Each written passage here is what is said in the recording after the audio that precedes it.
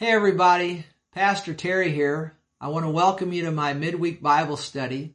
I'm so glad you've joined me this evening. Last Wednesday evening, I covered a very controversial subject, the subject of homosexuality. And I went into the Word of God and just showed you what the Bible had to say about that subject. Now this evening, I want to look at another very controversial subject, the subject of abortion. And so I just want to show you from the Word of God what the Bible has to say about this subject. So when we look at abortion, we need to ask ourselves, is abortion just simply the termination of a pregnancy, or is it the taking or the murder of an innocent life?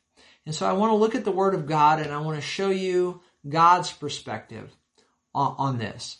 Now, we must first ask ourselves the question, when does life begin? When does life begin? Because, to answer our premise there of, is abortion just the termination of a pregnancy, or is it the taking or the murder of an innocent life? We have to know, when does life begin? And so to do that, let's go to the book of Psalms, chapter 139. I'm going to start reading in verse 13. We need to know from God's perspective when life begins. Now, here the psalmist is speaking to the Lord in Psalm 139, verse 13. He says, "For you formed my inward parts, you covered me in my mother's womb." Now, right there, you can see he's talking about his inward parts, his inward parts, and he's being covered in his mother's womb. So he's indicating life right there, that he's alive when he's in his mother's womb. And then he says, "I will praise you," speaking to God, "for I'm fearfully and wonderfully made." And we are fearfully and wonderfully made, aren't we? "Marvelous are your works, and that my soul knows very well." Verse 15, "My frame was not hidden from you." He's talking about his body. "Was not hidden from you when I was made in secret." He says, when I was made in secret and skillfully wrought in the lowest parts of the earth. That's talking about inside of his mother's womb. He's saying that my body wasn't hidden from you, Lord, when I was made in secret and skillfully wrought in my mother's womb. And then verse 16, "Your eyes saw my substance being yet unformed." Wow, think about that. Your eyes saw my substance being yet unformed. So before he was formed and fully developed, the 9 months had come and gone, and he was fully developed in his mother's womb. He's saying God saw his substance and being yet unformed. And so that, to me, right there is just so powerful. That, to me, tells us unequivocally that at the moment of conception, human life begins. He says, "Your eyes saw my substance being yet unformed." So at the moment of conception, then God, of course, started forming him. And it's true with all of us. We're all human beings. And at the moment of conception, God sees our substance and he begins to form us. And then he goes on in verse 16 to say, "And in your book they all were written, the days fashioned for me, when as yet there were none of them." Now think about that. Actually, from God's perspective, he sees us before we're even conceived in our mother's womb. But for the sake of this message, in trying to determine when life begins, as we would see it from our human perspective, these verses from Psalm 139 clearly shows that life begins at the point of conception, and that is when God begins to form that little human being, and this is just very, very powerful. Life begins at the point of conception. I'm going to read, let's just read kind of meditate these verses again. Verse 13, you formed my inward parts. God formed his inward parts and covered him in his mother's womb. So he's alive in his mother's womb, being formed there from the point of conception. Verse 15, my frame was not hidden from you when I was made in secret. See, he's alive in secret inside of his mother's womb. He's being skillfully wrought. And it says in the lowest parts of the earth, but it's talking about inside his mother's womb. He's being skillfully wrought or put together right there in his mother's womb. He says, your eyes saw my substance being yet unformed. Think about that substance. See, a lot of people say that that substance there at the point of conception isn't alive, and therefore, you can terminate it whenever you want, type thing, and that's of course abortion. And but that's not, that's not so. It's not just substance. It's not just a blob. It's not just, it isn't. It isn't. I mean, down on the very smallest microscopic levels, right there at the moment of conception, inside the mother's womb, life begins. And the psalmist says to God, your eyes saw my substance being yet unformed. Think about that. And if that's not enough for you, let's go to Jeremiah chapter 1. And here God is talking to Jeremiah. Jeremiah chapter 1 verse 5. And he says this, God says this to Jeremiah, before I formed you in the womb, I knew you. Well, there it is again. So God is the one who forms us in our mother's womb. He says, before I formed you in the womb, I knew you. See, God knows us before we're ever even conceived. But for the point of this message, just trying to determine when life begins at conception. But notice this, and he's telling Jeremiah exactly what the psalmist was telling the Lord, what the psalmist knew. God's telling this to Jeremiah. He's saying, before I formed you in the womb, I knew you. And notice this, before you were born. See, before you were born, I sanctified you and ordained you a prophet to the nations. So God, that word sanctified means to set apart. God set Jeremiah apart before he was even born. You see, from the book of Psalms there, when the psalmist was talking about his days fashioned for him and his days were written in the book, well, we see it absolutely the truth here with Jeremiah. God had a plan for his life, and his days were written in the book of God, before Jeremiah was even born. Okay? So think about that. So, and then from the rest of what we've said here, from the Word of God, life begins at the point of conception. Okay? No doubt about it. And God begins to form us at that point and put us all together. And of course, then 9 months later, we're actually born. But people would say, well, yeah, once the baby's born, well, then it's alive. Well, at what point does the spirit enter the body?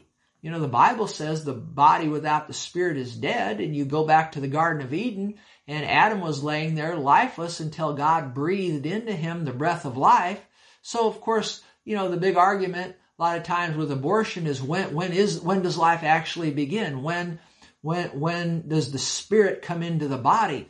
Well, from what I see here in the Bible, particularly back with what the psalmist was saying, he says, your eyes saw my substance being yet unformed. When you put all this together, when at the moment of conception, you've got a little unformed body. The spirit goes in right at that time into that spirit that's issued forth from Almighty God goes into that little what people would call a blob, but it's a little blob, but it isn't. From the Word of God here, it's a little human being, and the Spirit comes in there, and that little human being from the point of conception begins to grow, and of course, then 9 months later you have the birth. But it's clear from my study here, unequivocally clear, totally clear, completely clear. I don't know how else to say it. But life begins at the point of conception. And of course, with our present day medical technology, with the ultrasounds and all of that, that has just confirmed what the Bible told us here in Psalm 139 and Jeremiah chapter 1. Good medical science has just confirmed, because those ultrasounds and things, they can see the little baby moving around, inside the mother's womb. I just thought about this, that remember John the Baptist when he was in Elizabeth's womb. Remember that? And Mary came to see Elizabeth, and the Bible says that the baby leaped inside Elizabeth's womb. Remember that? The baby, what did that mean? Well, what does that mean? Well, the baby moved, the baby moved in there, And so, and women will tell you, they felt the baby kick. Well, that baby's alive in there. And I'm not going to get into all the medical stuff, just simply that medical science has proven that, and confirmed is a better word, that the Bible is true. That's what good medical science will do, is just confirm that the Bible is absolutely the truth and accurate, you see. And sometimes science will mess up, but the Word of God's totally right. But good science just backs up the Word of God. And so you can see from our medical technology that little baby is alive inside that mother's womb. And the Bible tells us when the life begins, at conception.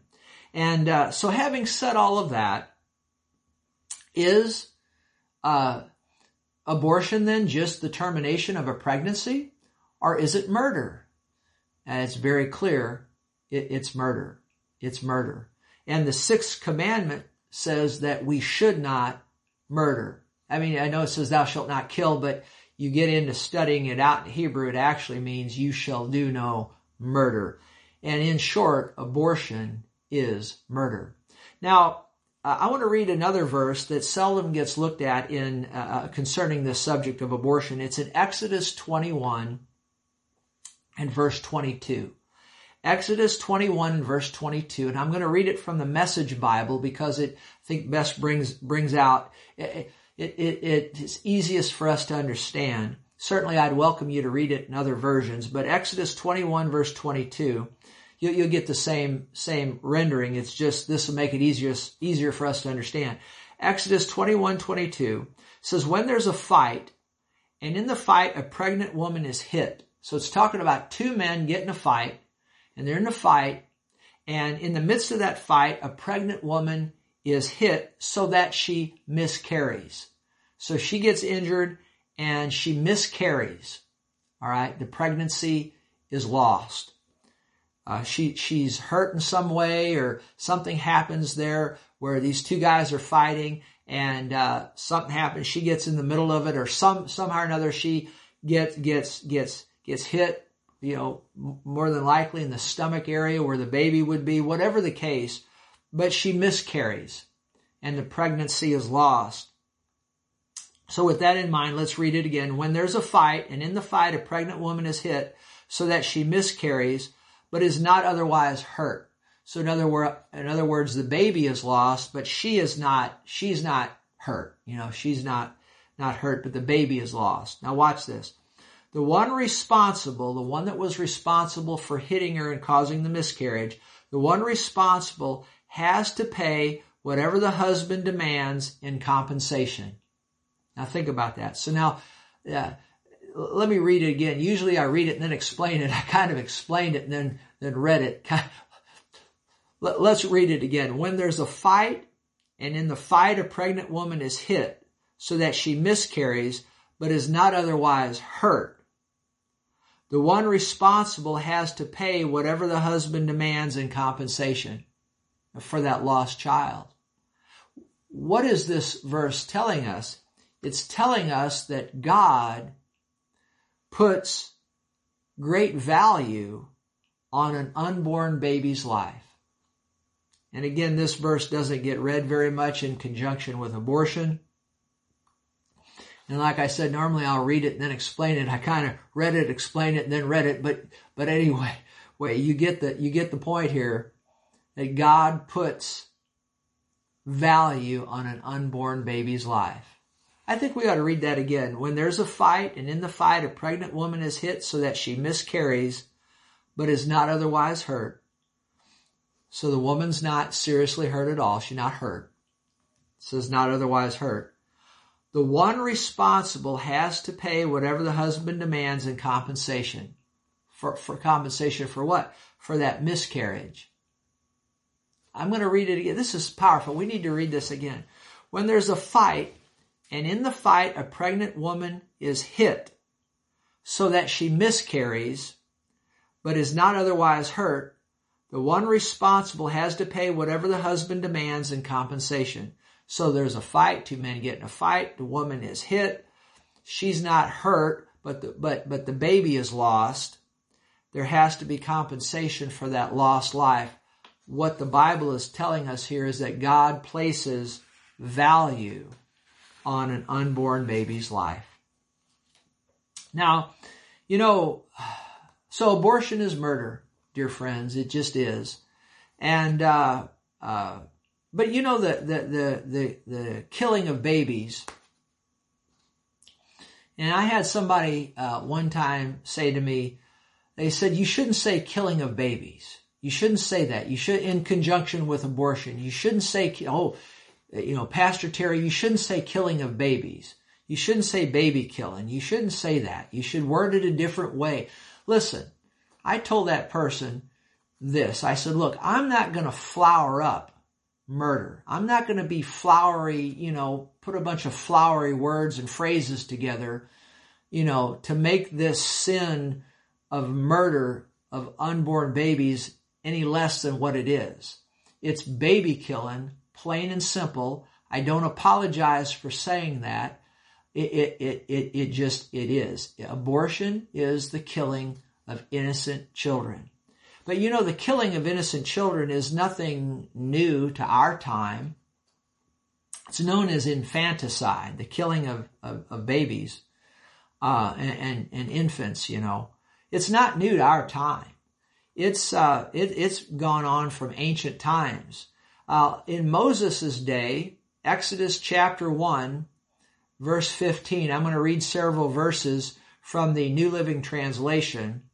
Listen to this, Exodus 1:15. Just showing you that infanticide, or the killing of babies, infants, is nothing new to our time.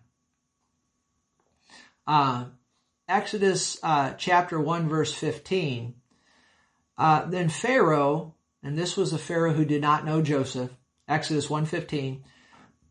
Then Pharaoh, the king of Egypt, gave this order to the Hebrew midwives, and then he gives their names. Verse 16, when you help the Hebrew women as they give birth, so these midwives would help in the labor process, the delivery process of children, and they would help the Hebrew women with their through their labor and giving birth. When you help the Hebrew women as they give birth, watch as they deliver. If the baby is a boy, kill him. That's what the Pharaoh said. If it's a girl, let her live. Think about that. How do you kill a little baby?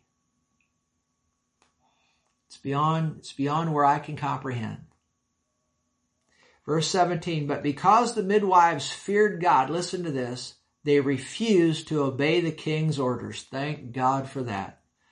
They allowed the boys to live as well. So the king of Egypt called for the midwives, and he says, why have you done this? Why have you allowed the boys to live also? The Hebrew women, then they answered, the Hebrew women are not like the Egyptian women. They are more vigorous and have their babies so quickly that we can't get there in time, and so forth. So, but notice, watch this, verse 20. So God was good to the midwives. Why was he good to them? Why was God good to these midwives? Because they wouldn't kill the little babies. God was good to the midwives, and the Israelites continued to multiply, growing more and more powerful. I think that needs to be stressed. God was good to the midwives. Why? Because they wouldn't kill the little male babies. And because the midwives feared God, now watch this, and because, verse 21, and because the midwives feared God, he gave them families of their own. See, God blessed them for not killing the little babies. Verse 22, then Pharaoh gave this order to all his people. Now listen to this. Throw every newborn Hebrew boy into the Nile River, but you may let the girls live. Now you think about that. Throw the little baby boys into the Nile River, so they're going to go in there and drown or get eaten by crocodiles or alligators, whichever.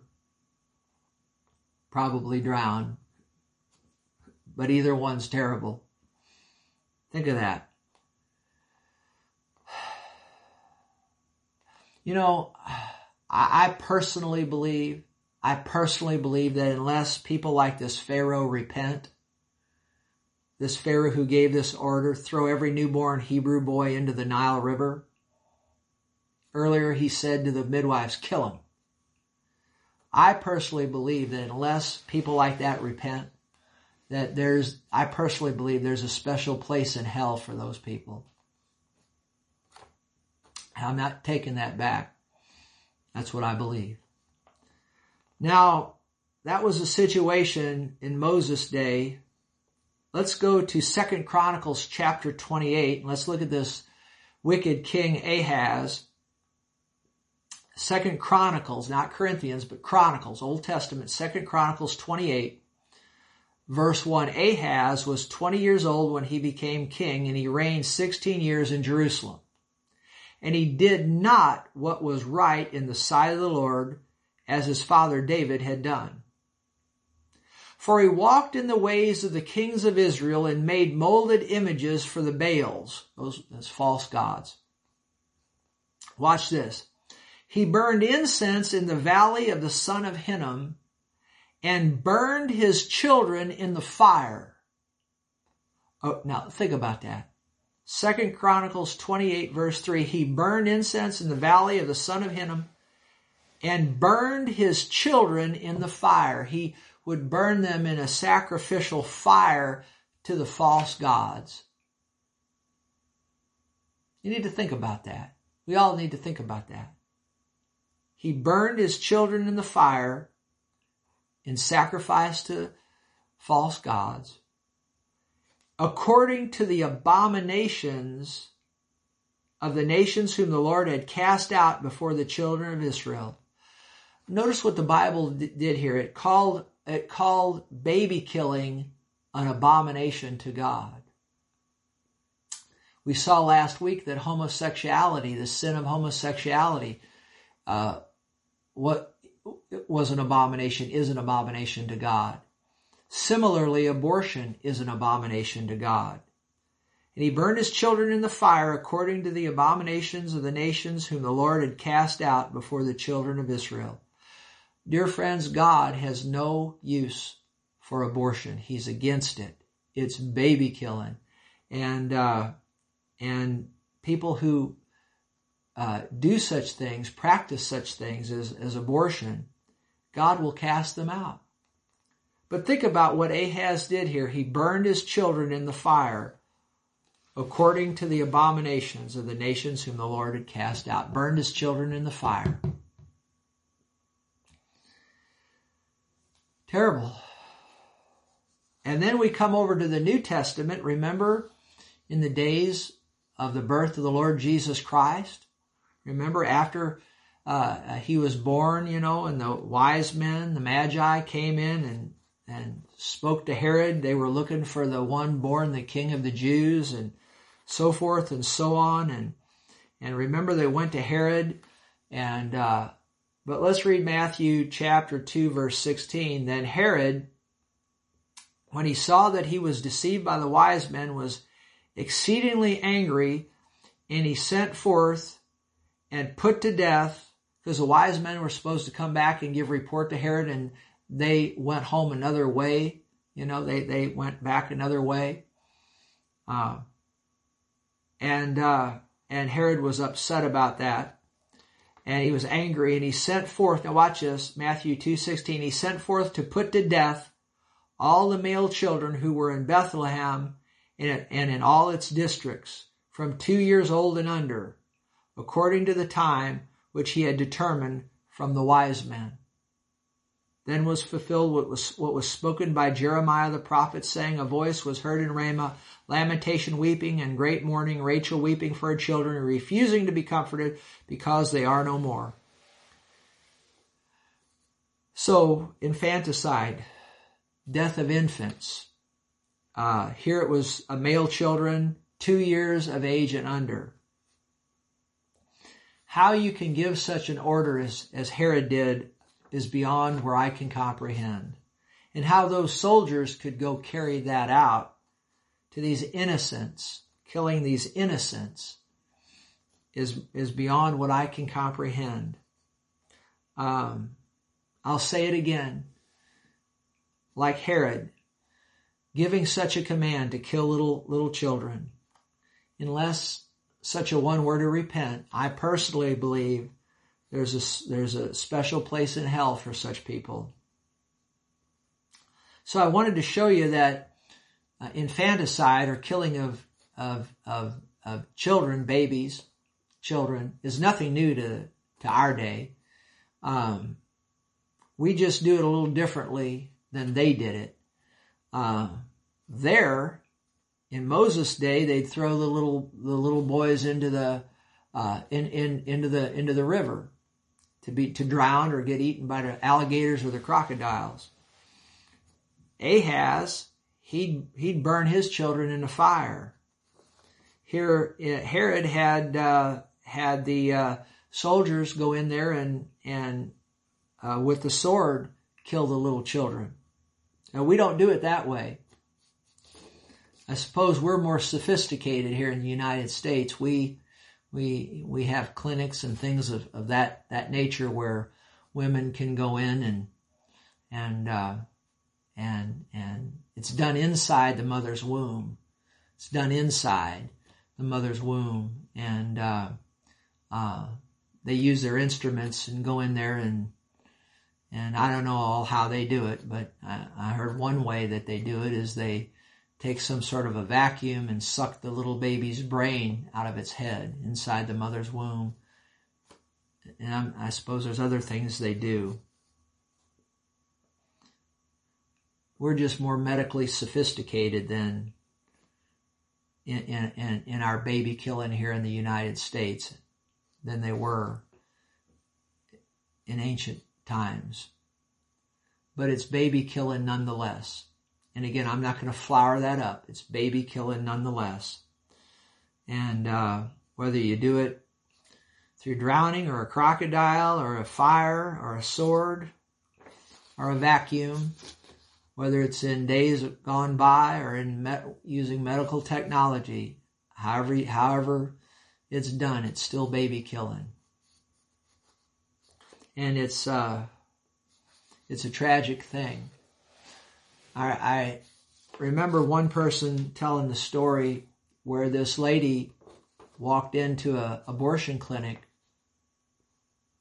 and she had a 4-year-old child with her, and she was pregnant with another, and it was a couple of months along. I don't know how far along it was, but she went into the abortion clinic to have an abortion. And the doctor came out and said to her, he said, I tell you what, rather than going in and you getting on that table and us aborting the fetus in your womb, he said, let me just take this 4-year-old of yours and I'll go in the back and slit its throat. And she went, oh, what? What did you say? What did you say? He said, yeah, let me just take your 4-year-old and go slit its throat.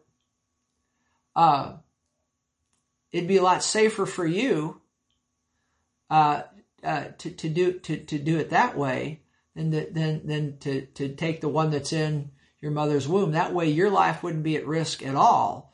So let me just take your 4-year-old and I'll I'll take it out back, take it in the back room, slit its throat, and then you can go on,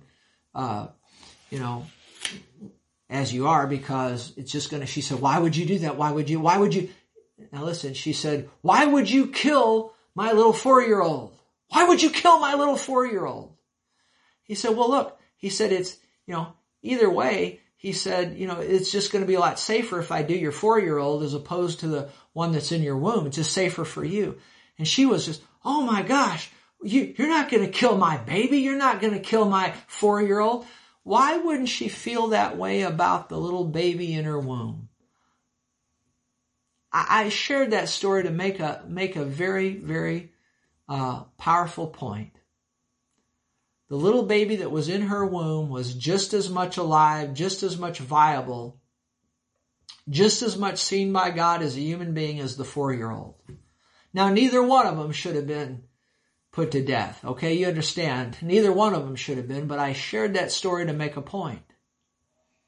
And the point is, whether 4 years old, 3 years old, 2 years old, 5 years old, 1 year old, or one day after conception, 1 second after conception, 1 millisecond after conception, anywhere, once conception is there, whether it's 2 weeks in the womb, or 6 months in the womb, or 8 months in the womb, or 8 months and a half in the womb, are born, or 1 year old, 2 years, 3 years, they're all human beings. And this partial birth abortion, you talk about something right out of hell itself. As I understand it, a partial birth abortion where the baby, part of the body of the baby is left inside the mother's womb, and then the brain is sucked out of its skull, and because part of the maybe the baby's foot is still or half the baby's body is still in the mother's womb, it's considered illegal. My God, help us. God, help us. Terrible. And that stuff goes on here in the United States. And millions and millions and millions and millions and millions and millions of babies have been slaughtered in their mother's wombs here in the United States. I'll say more about that in just a moment. But let me say some other things before I conclude. Listen here. I believe in a woman's right to choose what she does with her own body, except when it comes to the baby inside her womb.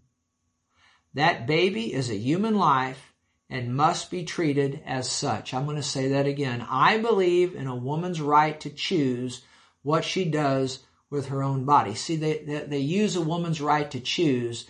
They use that to mask baby killing. Woman's right to choose. You need to be aware of that. That's used to mask baby killing. I believe in a woman's right to choose what she does with her own body. I believe that. Except, there's an exception. When it comes to the baby inside her womb, that baby is a human life and must be treated as such. Okay? Now, I want to read an article that I got from gotquestions.org. It's an excellent website, gotquestions.org. You can go to your computer and Google it, and they answer a lot of Bible questions that people would have about the Bible from Genesis to Revelation. It's just a whole of the Bible. It's an excellent website. Now, I may not agree with everything you might find on there, but most of it I do agree with. It's good and sound in line with the Bible. Again, not all of it, but most of what they put out is real sound and solid. Again, I don't agree with all of it, but that they put out. There's some things I think pertaining to the baptism in the Holy Spirit, some of that I would disagree with them on, but much of what they put out is very sound. And I have an article here from gotquestions.org, gotquestions.org. And it's on abortion. And I just thought rather than me trying to put all this in my own words, if I read this to you, it pretty well brings forth my thoughts on this subject. And I want you to listen to it and just listen, because it'll answer some things and deal with some other controversial things in a good way. Listen. The first argument that always arises against the Bible's stance on abortion is, what about cases of rape and or incest? As horrible as it would be to become pregnant as a result of rape and or incest, is the murder of a baby the answer? Let me read that again. The first argument that always arises against the Bible's stance on abortion is, what about cases of rape and or incest? As horrible as it would be to become pregnant as a result of rape and or incest, is the murder of a baby the answer? Two wrongs do not make a right. The child who is a result of rape and or incest could be given in adoption to a loving family unable to have children on their own. Again, the baby is completely innocent and should not be punished for the evil acts of its father. I know that's controversial. I've thought about that one over the years, but this seems to be a sound position on that subject. Now listen to this. The second argument that usually arises out of the Bible stance on abortion is, what about when the life of the mother is at risk? Honestly, this is the most difficult question to answer on the issue of abortion. First, let's remember that this situation is the reason behind less than 0.1% of the abortions done in the world today. Second, let's remember that God is a God of miracles. He can preserve the life of a mother and her child despite all the medical odds being against it. Third, even in the 0.1% of abortions that are done to save the life of the mother, in the vast majority of these cases, an early induced delivery of the baby or a C-section, cesarean section, is what is necessary, not an abortion. This early inducement may result in the death of the baby, but it is extremely rare that a baby must be actively aborted in order to save the life of the mother. Some doctors say that abortion is never medically necessary to save the life of the mother.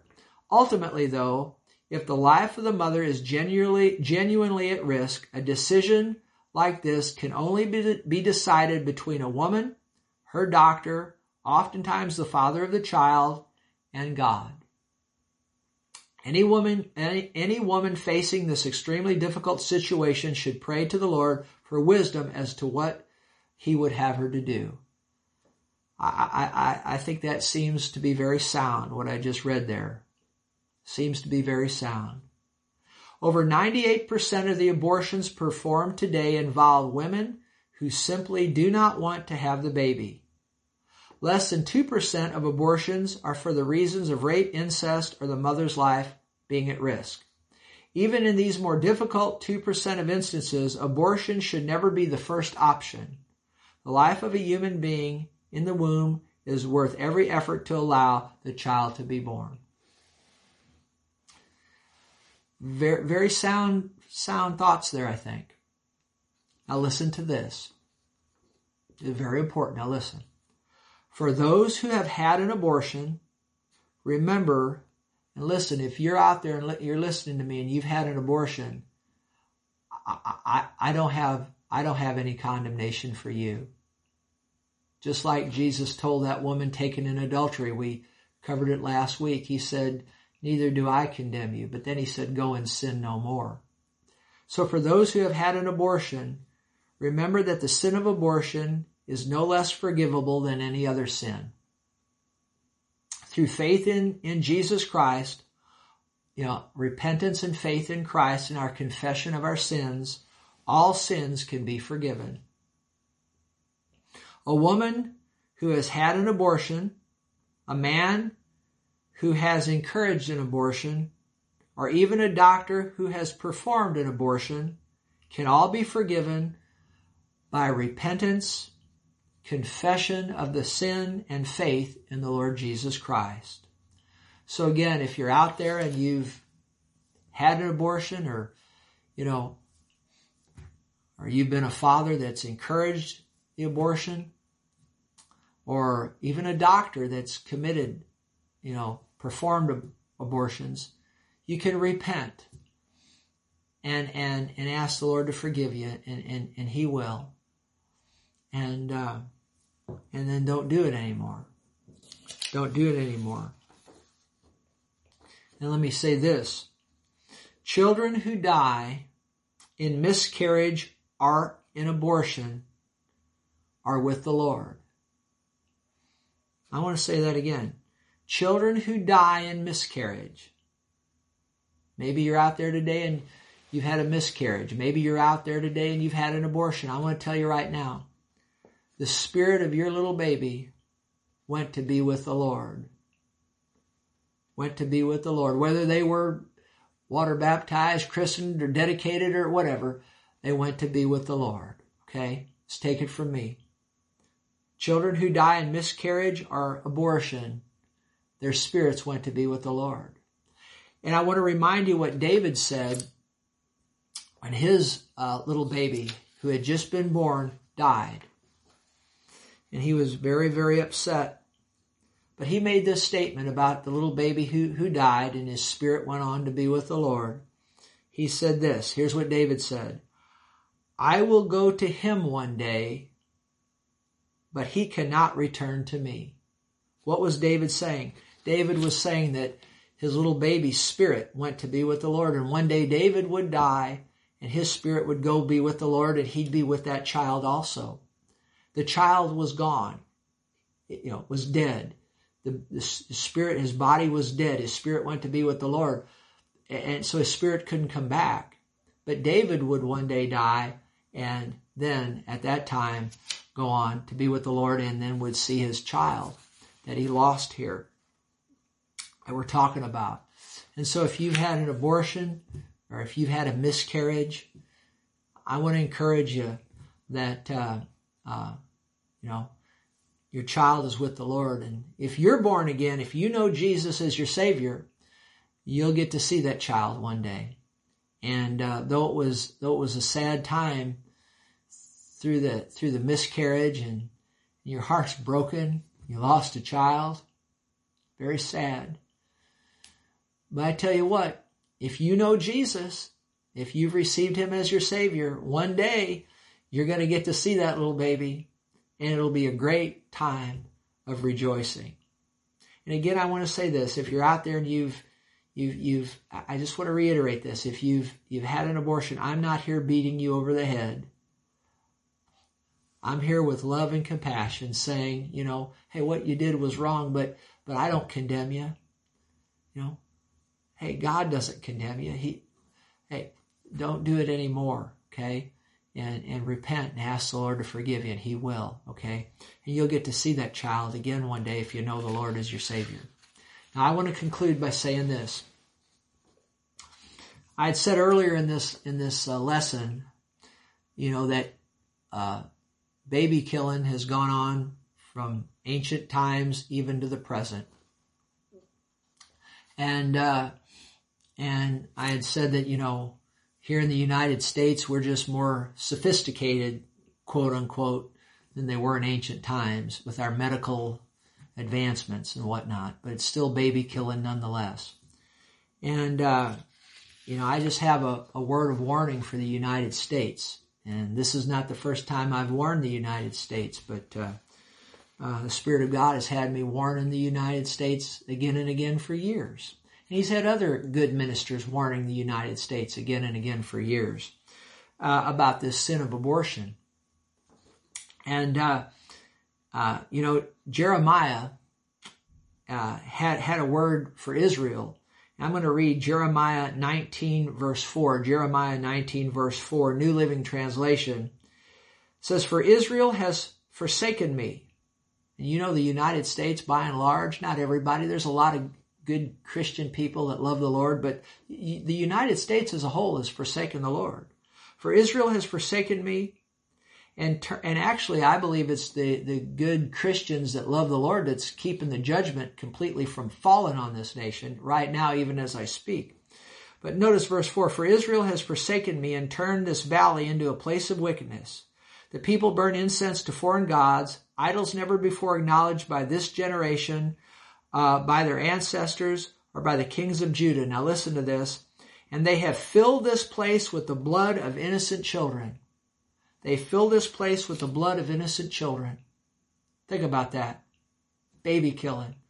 And they fill that place with the blood of innocent children. And then Jeremiah had a jar, a pot, and he broke it. And he warned the nation that if they didn't repent, the nation would be like that jar. And I'd said some things about this a couple of weeks ago after Jonathan Cahn, who's a man of God, a prophet of God, broke that jar in the capital of the United States, Washington, D.C.